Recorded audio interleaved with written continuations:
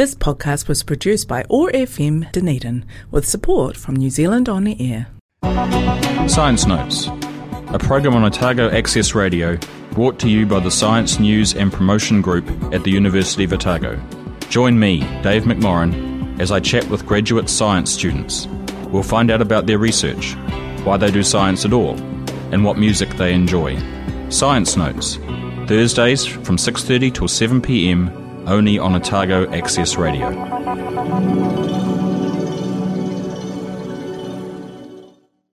Well, good evening and welcome to Science Notes for the first time for 2022. My name's Dave McMorrin, and this week by Zoom, in part because of the ongoing effects of COVID and also because the radio station is being renovated at the moment, so we can't get in even if we wanted to. Our first guest for the year is Daniela De Angeli Dutra. Hello. Hello. Thank you for coming along. So Daniela is doing a PhD, yes? I should have checked that. Is doing a PhD in zoology. Is this right? Yes. And in particular, you are studying birds. So we've had quite a lot of zoologists on the show over the years, but I think you're doing something that's a bit different to what a lot of people are doing. And so that's quite interesting. So we're going to talk a bit tonight about birds and parasites. But before we do that, we will play a piece of music. And the first one that you brought along is... Girl from Ipanema, a Brazilian song. Okay, here we go.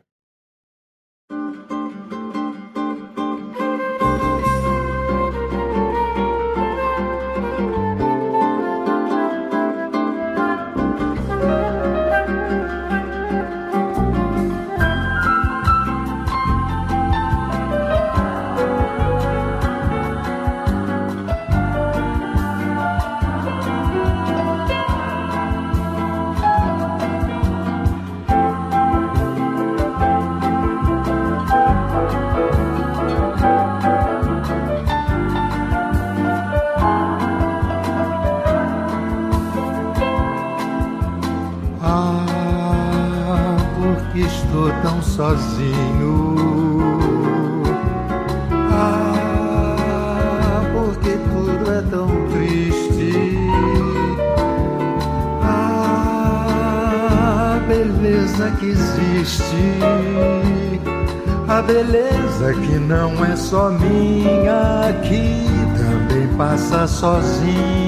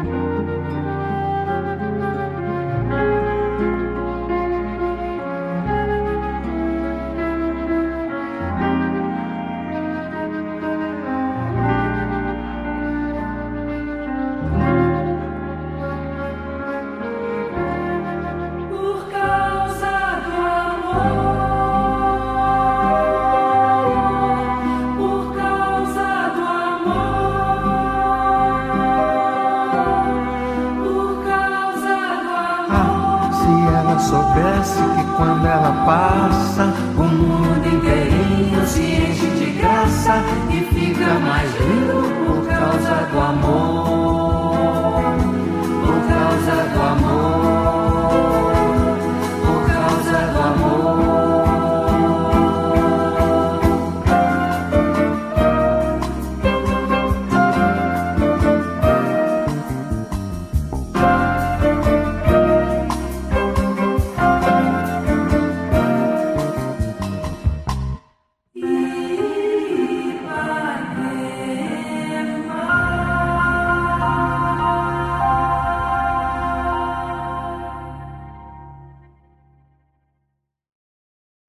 You're listening to Science Notes on Otago Access Radio 105.4 FM, where this week we're talking to Daniela De Angeli Dutra, who's doing a PhD in zoology at Otago University. So before we get into what you're actually doing for your research, tell us a bit about how you've ended up at Otago and where you were before that. Well, actually, I have been working with parasites since 2013. And I work with wildlife parasites. And one of the most notorious researchers on disease ecology is actually a professor here in zoology, Professor Robert Pullen. And I thought it would be a great idea to do my PhD with him. So I sent him the email, and a few months later, I was here in New Zealand. So I have been in the country for a lot since I moved here, and this is my third year of the PhD and my third year in New Zealand. So before this, then you were in Brazil. So you're from Brazil originally, yeah? And you did a master's in Brazil? I did an undergrad degree in Brazil and my master's in Brazil, and I have been working with research since my undergrad, because in Brazil we have a really nice scientific program for undergrad students. It's called Scientific Initiation. And then you start receiving a small scholarship to do research since your undergrad degree. So I have done that for a good time. And when I reached the last year of my master's, I thought it would be a good idea to look for a PhD overseas. And I decided to try it with Professor Robert Pullen, because he's very notorious in the field of disease ecology. And then I moved to New Zealand because I got this amazing opportunity. Being able to do a research project as an undergraduate seems like a really good idea, isn't it? Because you don't really know what research is like until you have to do it for real. And then yes, that's very true. And then you know if it's really going to be your thing or not before you start committing to 2 or 3 years of your life. Mm-hmm. So in Brazil, then you were studying parasites. And in particular, so what sorts of parasites are you interested in? I have always studied avian malaria parasites mainly, but I have worked on some other parasites. I have one publication on Babesia, that is a parasite transmitted by ticks. And I have one publication on ticks and birds. But all the papers I have and everything I've worked on is parasites on birds, and mainly avian malaria, but also some other vector-borne diseases. So my main interest at the moment is vector-borne parasites. So the ecology of vector-borne diseases. So in the context of what you study, what does vector-borne parasite mean? What is a vector? Oh, vector can be any sort of organism that is used to transmit another pathogen. So, for instance, in the case of avian malaria and human malaria, we have a vertebrate host that it's the bird, or it can be a human, a monkey, a rat, reptiles. We can also find malaria in reptiles. And then we have another host whose function is to transmit the disease. So it goes from one host to another host, transmitting the disease. That's why it's called a vector. A vector is a host that carries the disease around, right, in a very easy way to understand. When people think of malaria, I suppose, or maybe it's just me, but you think about malaria coming from mosquitoes. So are mosquitoes a vector as well in the same way that the birds can be, or is that a different thing?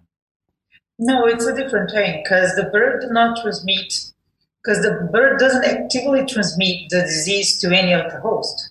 The vector blood feed out of the bird. Right. And then the parasite develops inside the vector. And when the vector will blood feed again from another host, they transmit the disease. Okay. Right. Yes, for the case of avian malaria and human malaria in general, we have mosquitoes as the vector, but for some other diseases, we can have ticks, for instance. Yeah. Yeah. Okay. So then you're interested in the role that birds can play in spreading malaria, these parasites, and in particular, the difference between migratory birds and there's another word, I suppose, for non-migratory birds, ones that don't travel. Sorry? Resident birds. Resident birds. Lovely. So where did this interest come from? And in particular, why is this of interest in Brazil? So I don't really remember why I had the idea of studying migratory birds, but I do remember when I had that idea, I was in the Amazon forest doing a field course. I spent a month in the Amazon forest. And I think because at that time I had a lot of contact with different bird species, I thought, oh yeah, I could certainly study why migration can change the patterns of parasite transmission. And the Amazon region has a lot of migratory birds that go there for breeding. So I thought it would, I don't know why I had that idea, but it was when I was there. Right.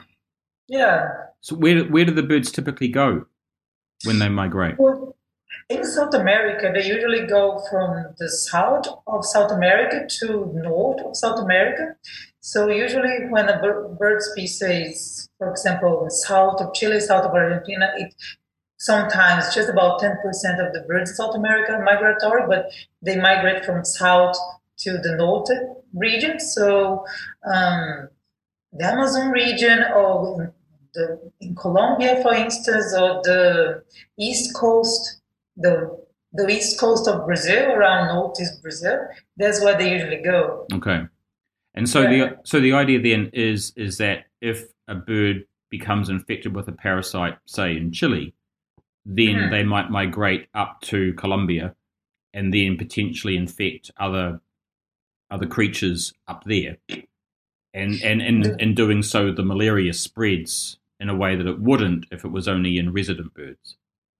Yeah, exactly, because the parasites, they need the host to disperse because they cannot do it by themselves. So the bird would come from a certain region into another region, and they will be infectious at that moment for the vector. So then the vector would bite the infected bird and infect other birds out of the community. So that was the first hypothesis of my PhD thesis. And we observed that it's actually a fact. The parasites that infect migratory birds, they present a greater geographical range than the ones that do not infect migratory birds. So there's an advantage to the parasites, I suppose, to be able to do that.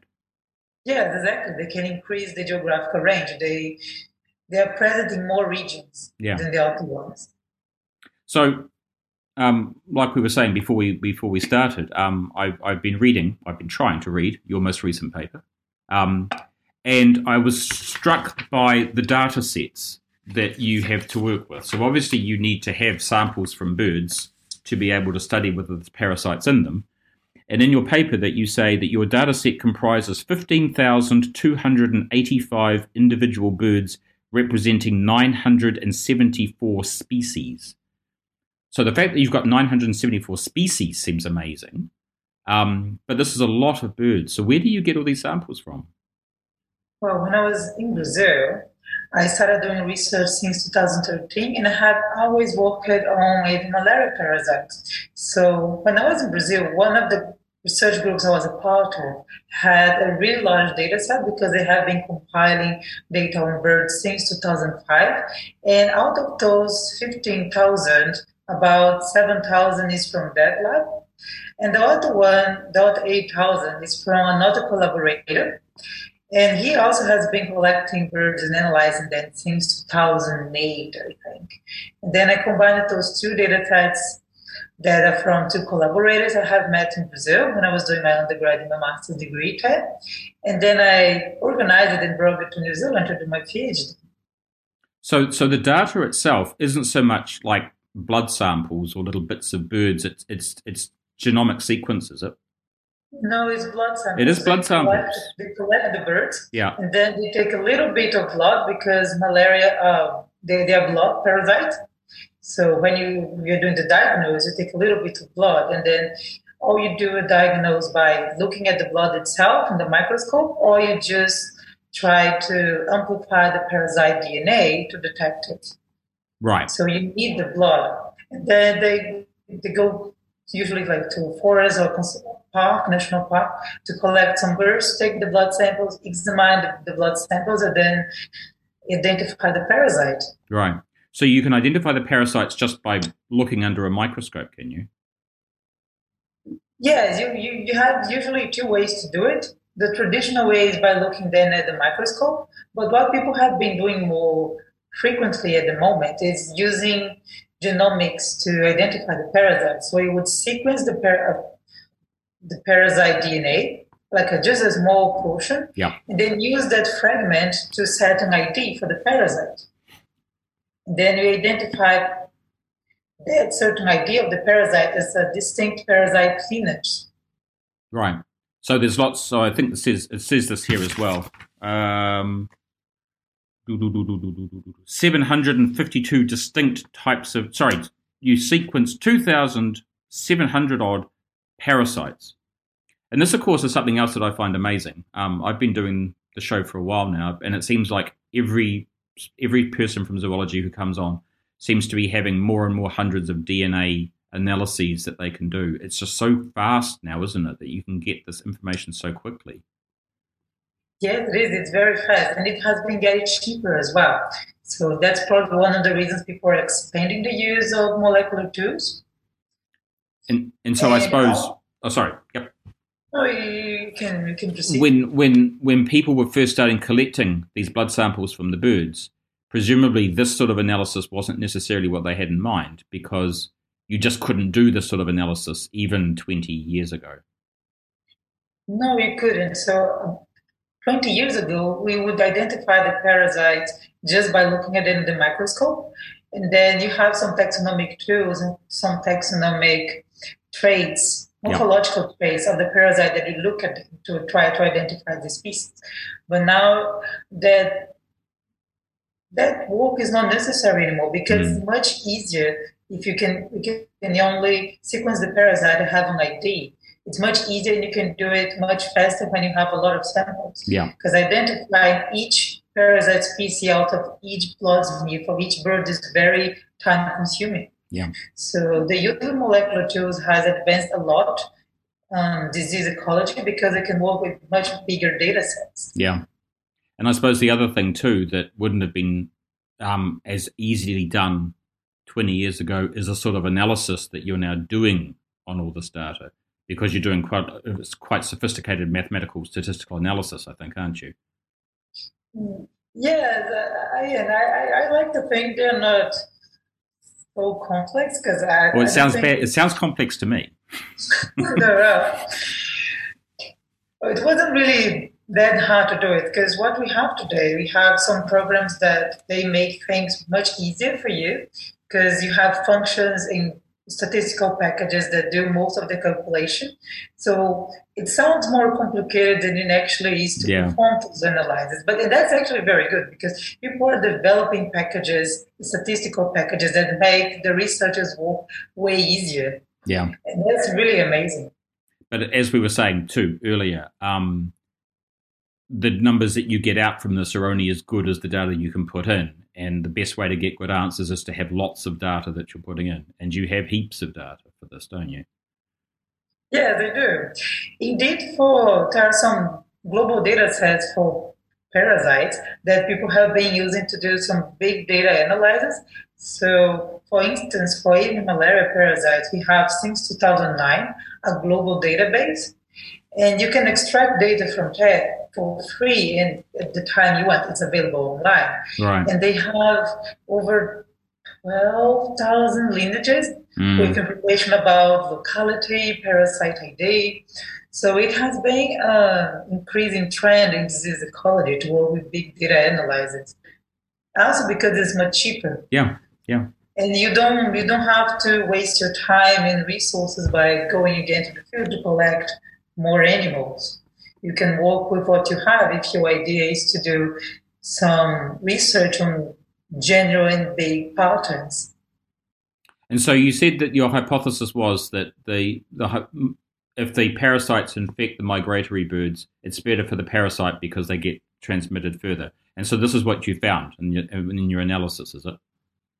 Yes. So for the first chapter of my PhD, we observed the influence of migratory birds out of community level. So how the presence of the migratory birds could influence the transmission of the parasites, or how much the parasite can disperse. And we observed that the parasites that infect the migratory birds are present in a wider geographical range, so they're more widely distributed. And we also observed that the presence of those migratory birds in the resident birds community, so the fact that migratory birds are going to those regions, also influence the percentage of infected birds and the diversity of parasites in those regions. Right. Which I suppose makes sense, but you don't know that until you actually do the experiments and find out, isn't it? Yes, exactly. Because if you're going from one region to another region dispersing parasites, we can also assume that you're bringing a greater diversity of parasites to different regions, because you're carrying a parasite from one region to a different one. So it can certainly influence the prevalence, not only of the migratory birds, but of the resident community that is there as well. Yeah. And so I suppose if you were keen to try and get rid of, say, malaria in some part of South America, this would have to be something you'd consider, is the fact you could run around, killing animals that were infected, but you've got more parasites coming in all the time from these birds. Yes, exactly. Yeah. So that's a big problem for places where malaria is very harmful for the native community, the native bird community, like here in New Zealand. Yeah. Well, that's great, and we are just about out of time, I think. Thank you so much for coming and talking to us about what you've been up to. I told you it would go fast. And you said you're in your third year, so you're busy writing up. You're almost finished, are you? Or I hope I'm almost finished, but I still have one chapter to go. Right. Yes, it's never finished till it's finished. And then the plans to stay in New Zealand or to move on to somewhere else? I would really like to stay in New Zealand. New Zealand is an amazing place, and I really appreciated the opportunity I had to move to New Zealand and to be here since 2020. And if everything goes right, I will stay here for some more time. Cool. Okay, well, all the best for it. And thank you everyone out there for listening. And I'll just remind you can listen to the show again next week at the same time, and then at your leisure as a podcast from the Otago Access Radio website, which is www.oar.org.nz. And we'll finish tonight with Daniela's second piece of music. Thanks for listening, everyone.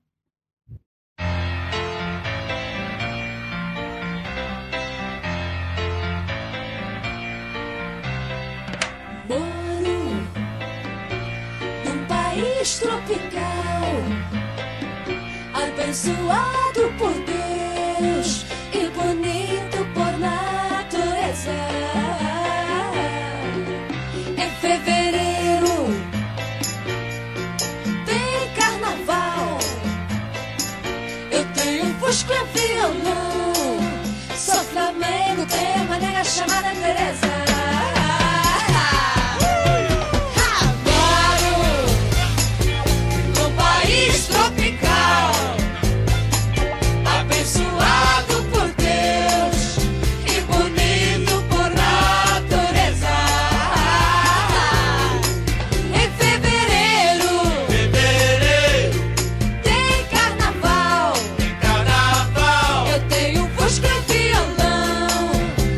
Flamengo tem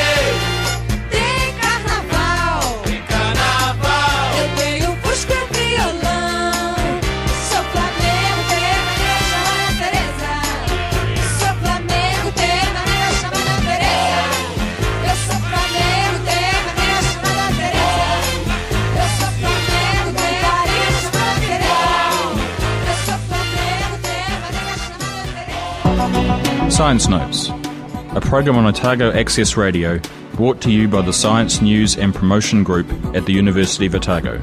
Join me, Dave McMorrin, as I chat with graduate science students. We'll find out about their research, why they do science at all, and what music they enjoy. Science Notes, Thursdays from 6:30 till 7 p.m, only on Otago Access Radio.